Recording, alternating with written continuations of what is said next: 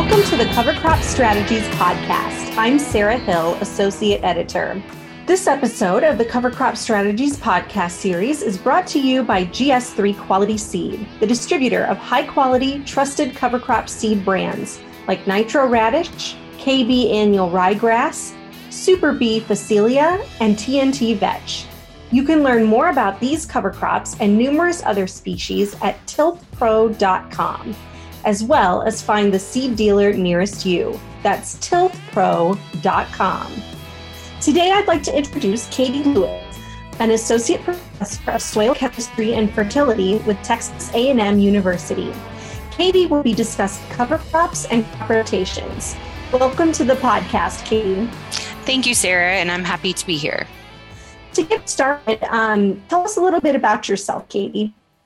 So I am married to a farmer, as well as an associate professor, like you said, with Texas A&M AgriLife Research, which is part of the Texas A&M system. And I also have a joint appointment with Texas Tech University. I have been in Lubbock since 2014 after finishing grad school at Texas A&M as well. My husband farms here about 30 miles from Lubbock, where I am located. And we live what we do and try to incorporate the things that we are researching into our on-farm practices. Well, let's go ahead and jump right in talking about today's topic. Why is it so challenging for growers to fit cover crop into crop rotations? So I think there are, several challenges. The first one being the environment that they're working in. That's always going to be our greatest challenge.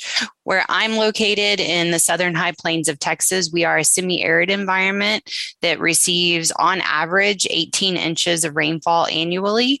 And so that's probably the biggest concern, especially for our dryland farmers, is whether or not they're going to get a rainfall to replenish what water the cover crop has used.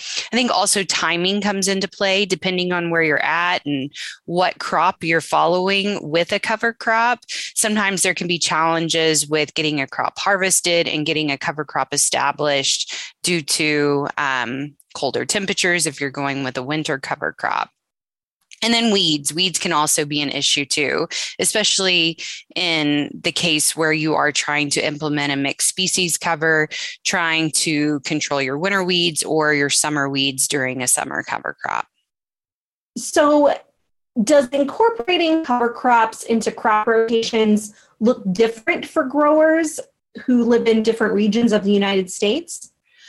Most definitely. And I wouldn't even say just regions across the United States, but even different areas across Texas. We have colleagues, collaborators in South Texas that can implement different systems more effectively than we can here in the southern high plains or the northern part of Texas. And so the same would be the case across the United States. It's all about what's going to work based on environmental conditions. Let's talk dollars for a minute. How can adding cover crops to a grower's crop rotations result in higher profits? So that's a tough question. We have looked at the economics with cover crops and, from a profitability standpoint, it's not something that I think most farmers are going to see immediately. It's definitely a process that takes time to change some of the characteristics of the soil, to improve water holding capacity, things like that. From the standpoint of reducing input cost, I think a cover crop, depending on seed selection, can reduce your input cost because you're not going across the field. Most of the time when cover crops are being implemented, they're in conjunction with a reduced tillage operation. And so you're making less tractor passes across the field, less fuel. And so your input costs can be less. However, with a lot of the mixed species cover crops that are being suggested based on soil health principles, there can be an additional cost associated with the cover crop seed. So I'd say that farmers, growers, they need to be aware of, what those input costs look like if they do want to reduce those and increase their profitability. when growers are making their plan for the next growing season, why should they devote as much time to planning their cover crops as they put to planning for their cash crops? So when it comes to planning for your cover crops, there is a lot of thought that needs to go into that, because not every cover crop is going to work in your area, in your region. So there needs to be thought put into cover crop selection, not just from a climatic standpoint, but also, what herbicides can be used in that cover crop, and what your cash crop or your following crop is going to be, to ensure that you're not going to have any residual effects from a herbicide standpoint. Also, when it comes to nutrient management, if your goal of a cover crop is to try to reduce inorganic fertilizer additions or inputs into the system, then that's the case where, legumes should be implemented or incorporated into the cover crop. So definitely lots of questions and things to consider. I mentioned budget earlier. Budget, I think, is always going to be one of the number one things to consider when selecting and planning for your cover crop. Definitely. So we hear a lot that growers should choose one cover crop benefit or goal to pursue when they're making their plan for cover crops. How does a grower choose which goal will most maximize their operation? So I'm going to use the Southern High Plains as an example to answer that question. Here on the High Plains, our soils are predominantly sandy. We have high wind erosion potential. And so most growers' goal with a cover crop on the Southern High Plains is going to be to reduce wind erosion. So I think farmers just have to look at their system and even individual farms, and what is their greatest limiting factor on that farm, and how can that farmer use cover crops to address that limitation. And so I think that's really, based on that would be how they decide on what their goal or the benefit of the cover crop would be. So what might be some examples of maybe how a grower might adapt a cover crop rotation to their own particular conditions at their farm? I think with cover crops, again, there are so many different goals or reasons for implementing that cover crop into their cropping system. And so trying to think about what your goal is, but then also think about some of the challenges that you might encounter when implementing or adapting that cover crop into their system. So, for example, if a farmer is wanting to implement just a small grain, wheat, rye into their cropping system, there are other things that need to be considered.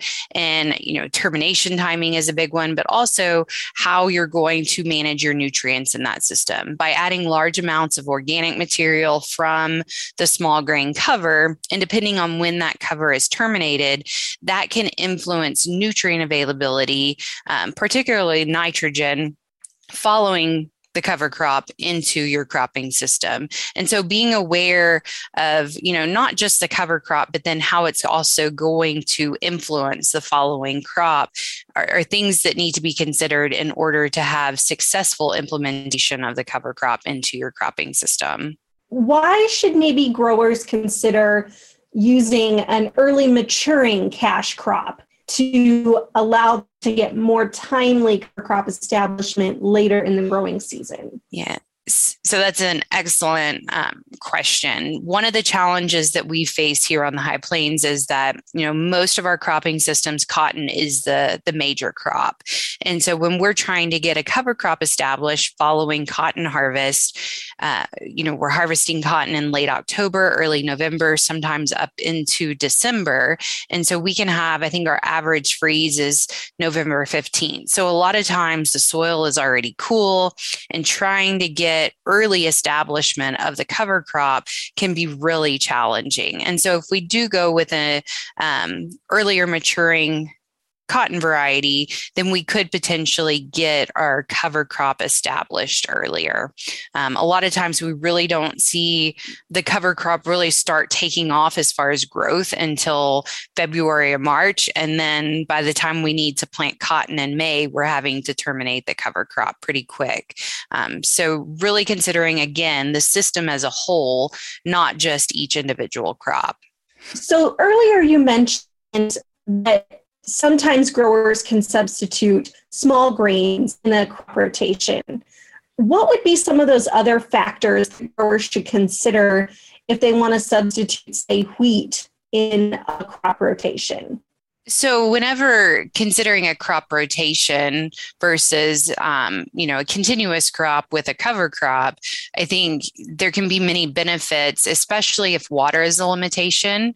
So where you have, here on the high plains, about 50% of our acres, 40 to 50% of our acres are irrigated using center pivot. And so a lot of times farmers are limited to the amount of water that they can pump in a given growing season. And so they will split the pivot in half and plant half of it to cotton, and then possibly, like you mentioned, wheat on the other half, or some are using grain sorghum or other grain crops in rotation with cotton. And that's really an excellent strategy when it comes to conserving water, but also improving the overall quality of the soil, because you are getting, crop diversity into that system, as well as adding diverse sources of organic material to the system through the crop rotation. Now, it is possible with a rotation to also implement cover crops, whether it be winter crops, cover crops, or summer crops. So for example, in a cotton wheat system, there are several farmers on the high plains that during what would typically be the fallow period following a wheat harvest, they're implementing summer cover crops to add additional organic material to the system. But that would definitely be the case where water may not be as much of a limiting factor in that system. We'll be right back to the podcast, but first I want to thank our sponsor, GS3 Quality Seed, the distributor of high-quality, trusted cover crop seed brands like Nitro Radish, KB Annual Ryegrass, Super B Facilia, and TNT Vetch. You can learn more about these cover crops and numerous other species at tilthpro.com, as well as find the seed dealer nearest you. That's tilthpro.com. And now back to the podcast. So earlier in our conversation, we talked about how growers can use a short season cover crop to squeeze covers into that crop rotation. Can overseeding be used to squeeze covers into the fall? Yeah, and there are quite a few farmers that are on the high plains that have developed different drills that are essentially just raised up so that they can clear whatever cotton crop or whatever crop they have in the field, so that they can overseed their cover crop prior to cotton harvest. One of the issues that they do face when doing that is defoliation of their cotton crop. So unlike many other crops, we do have to go out and chemically defoliate, essentially kill the crop so that we can harvest. There are some cases, especially in organic production, where you wait for the first freeze. However, but as we've talked, that would just delay being able to get the cover crop in. So there are considerations when considering what cover crop you're using to overseed and what chemicals are going to be used when defoliating your cotton crop. So again, another one of those considerations, thoughts, plans that you have to put in place before making that decision to overseed. Absolutely. So why is it important for growers to have a plan for cover crop termination when they're planning their crop rotations? That is an excellent question. Especially in those semi-arid environments, termination could not be, it is one of the most important things. And it's not just from a water standpoint, but also when it comes to nutrient availability. So I talked a little bit earlier about how implementing a wheat cover can potentially reduce nitrogen availability for your following cash crop. So what's going on there is the carbon to nitrogen ratio of whatever cover crop you're using in that system can influence the rate of mineralization or immobilization. If we have net immobilization occurring, this can reduce availability. Things like wheat and rye, the longer we let those go before we terminate them, the wider the carbon to nitrogen ratio becomes and the greater potential for immobilization to occur, and you'll have reduced nitrogen availability. So it's really important, again, not just from a water standpoint, but also from a nitrogen availability standpoint. So if a grower is maybe waiting for their cover crop to mature in the spring, and it delays planting corn, would you say that that's a problem for them, or is it something they can work with? I definitely think that they shouldn't wait on the cover crop to mature. So honestly, from the standpoint of cover crop, again, it goes back to what your goal is. And if your goal is to have sufficient ground cover to reduce evaporation losses, for example, it doesn't take letting that cover crop get to full maturity to have significant amount of cover to protect the soil surface. So my opinion, both professionally and personally, would be that the cash crop needs to be your primary focus. And so you want to ensure that you are terminating your cover crop with a sufficient amount of time to be able to get your cash crop planted in a timely fashion. So we've talked a little bit about moisture.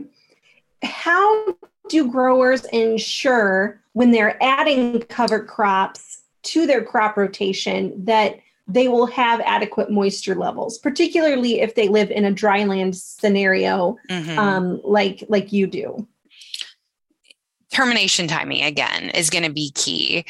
Depending on where you are, NRCS has recommendations as far as how long you need to give between cover crop termination and planting your cash crop. And that is intended to ensure that, based on what our annual rainfall patterns look like, that we should generally have a significant amount of time to be able to replenish what moisture was used by the cover crop. To me, it's extremely risky to use a cover crop in a dry land scenario, especially in cotton cropping systems, just because of our delayed seeding when it comes to the cover crop, and then having to terminate early enough to have a sufficient amount of time to be able to replenish what moisture was used. Now, in an irrigated system where you do have the ability to turn a pivot on or your subsurface drip on to replenish that moisture, what we have found in a long-term tillage study that's been in place for 23 years now is that where you have improved your overall soil quality, then you are better able to capture and store moisture and replenish that deficit more quickly where you have a cover crop compared to a conventional tillage system. And so I think, there's a big difference when we're talking about places that receive 18 inches of rain versus 30 inches of rain. The risk is definitely much less in those higher rainfall areas compared to our extreme semi-arid, close to arid type systems. So a lot of times we hear that when there's more time between the planting of the same crop, so for example, if you leave a year between planting corn and then you wait a year and then another planting of corn, when that happens, the grower will see problems with weeds, disease, and insects decrease. Can you explain a little bit why that happens? Yes. So during that fallow period where you would, in some cases possibly implement a cover crop, but instead I think what you're referring to is we just leave the soil fallow for however 3-4 months, however long it might be. And so when it comes to pathogens or diseases, for instance, you're essentially taking away that food source. So I think of root knot nematode as a big one that we deal with here on the high plains. And when you have that fallow period, that's where we see the greatest reduction in root knot nematode. And especially, that next crop, we definitely see an increase in production because of that fallow period and the reduction in root knot nematode. When it comes to weeds, having the fallow period allows you more opportunities to be able to spray different herbicides or to use mechanical means of controlling weeds through tillage. And so you're opening yourself up to greater control of pests, both weeds, diseases, nematodes. And then from a water standpoint, there's belief that you're replenishing the moisture by leaving it fallow. I tend to lean more the other direction from the standpoint of, having a cover there keeps the erosion from occurring, wind erosion from occurring.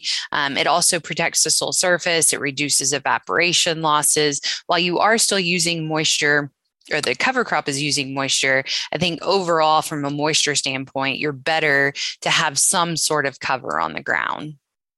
Some growers may hesitate to use cover crops because they're afraid the cover crop will be competing with the cash crop. How can growers reduce that risk? I think, again, it goes back to terminating your cover crop with a significant or sufficient amount of time to get your cash crop planted. So as long as we're, again, thinking about the system as a whole and considering all of those challenges that might occur when it comes to the interactions between the cover crop and the cash crop, and ensuring that we are reducing any potential limitations that are caused by the cover crop. So water being one, again, timely termination is going to be key to ensuring that you have moisture available for the cash crop. Great. One thing I read about in some of my research is using cover crops for a full year between cash crops. Have you ever seen that done before? And under what circumstances might that be a good idea? So I have personally not had any experience with that. There are some discussions about using perennials as cover crops and planting cash crops into the perennial during a dormant season. So that might be something along the lines of what you're referring to. To me, when I think of having a cover crop for an entire year, it would be, in that case, why not just have a crop rotation? So why not implement cotton wheat fallow rotation where there's about 11-month fallow period in between wheat harvest and planting a cotton crop? Okay. So when managing crop rotations, what precautions should growers take when dealing with herbicides? And that's a great question. I am definitely not a weed scientist. I'm a soil scientist, but I do interact quite often with our weed science program here at Texas A&M AgriLife Research. And, I think you really have to be aware of what the residuals of certain herbicides are, so that you know that by the time you go to plant that next crop, that there's no carryover of that herbicide that's going to negatively influence crop emergence, growth, and production. Okay. In a continuous cotton system, what benefits are added when a winter annual cover crop is added to the rotation? From the research that we've been conducting, there are an endless number of soil benefits that you're going to see when implementing a cover crop as well as reduced tillage into a continuous cotton system. We've seen increases in soil organic carbon, which then also stimulates microbial activity. Because our soils are so sandy, we do see a reduction in erosion and soil losses. We increase our water capture and water storage where we have a cover crop in place. So again, the soil benefits are endless. However, even though we're seeing these soil benefits, we have not seen a benefit or an increase in our lint yields when it comes to the cotton crop. And so that's one of the things that we've really been working pretty hard on, is trying to identify what the limiting factors are in the system. And so we've evaluated a lot of the things that you and I have discussed today. Water, we've looked at pathogens, root knot nematodes. We've also looked at nutrient availability. And from the research that we've conducted, like I mentioned earlier, we don't see that reduction, or we see a more increased rate of replenishing the deficit of water that's created with the cover crop, where we have improved our soil health through the use of cover crops and no tillage. However, we haven't quite figured out what is going on from a nutrient standpoint. We have been looking at adjusting the timing of nitrogen applications to potentially offset nitrogen immobilization. And I think that's where the greatest promise is trying to optimize our nutrient management strategies to offset the immobilization that's occurring following a cover crop. And so that's really where we've been focusing our attention, because I do believe, with the improved soil health and soil quality that we're seeing, the benefits from a soil standpoint, that we should be seeing an improvement in our lint yield. However, we haven't reached that point after 23 years. So there's definitely something else that's still limiting the system. So where can our listeners go for more information about crop rotations? So our extension program, we have excellent resources, so they can go to the Texas A&M AgriLife website. There's lots of good information there. You can also follow me on Twitter at Texas Soil Fert. And anytime we have any new publications or extension type documents, we post those there. And so they would be available to you through social media. Great. Well, that's all the time we have for today. Thanks so much for joining us, Katie. Thank you for having me. Once again, I want to thank our sponsor, GS3 Quality Seed, the distributor of high-quality, trusted cover crop seed brands. You can learn more about these cover crops and numerous other species at tiltpro.com, as well as find the seed dealer nearest you. For more information about all things cover crops, visit us online at covercropstrategies.com.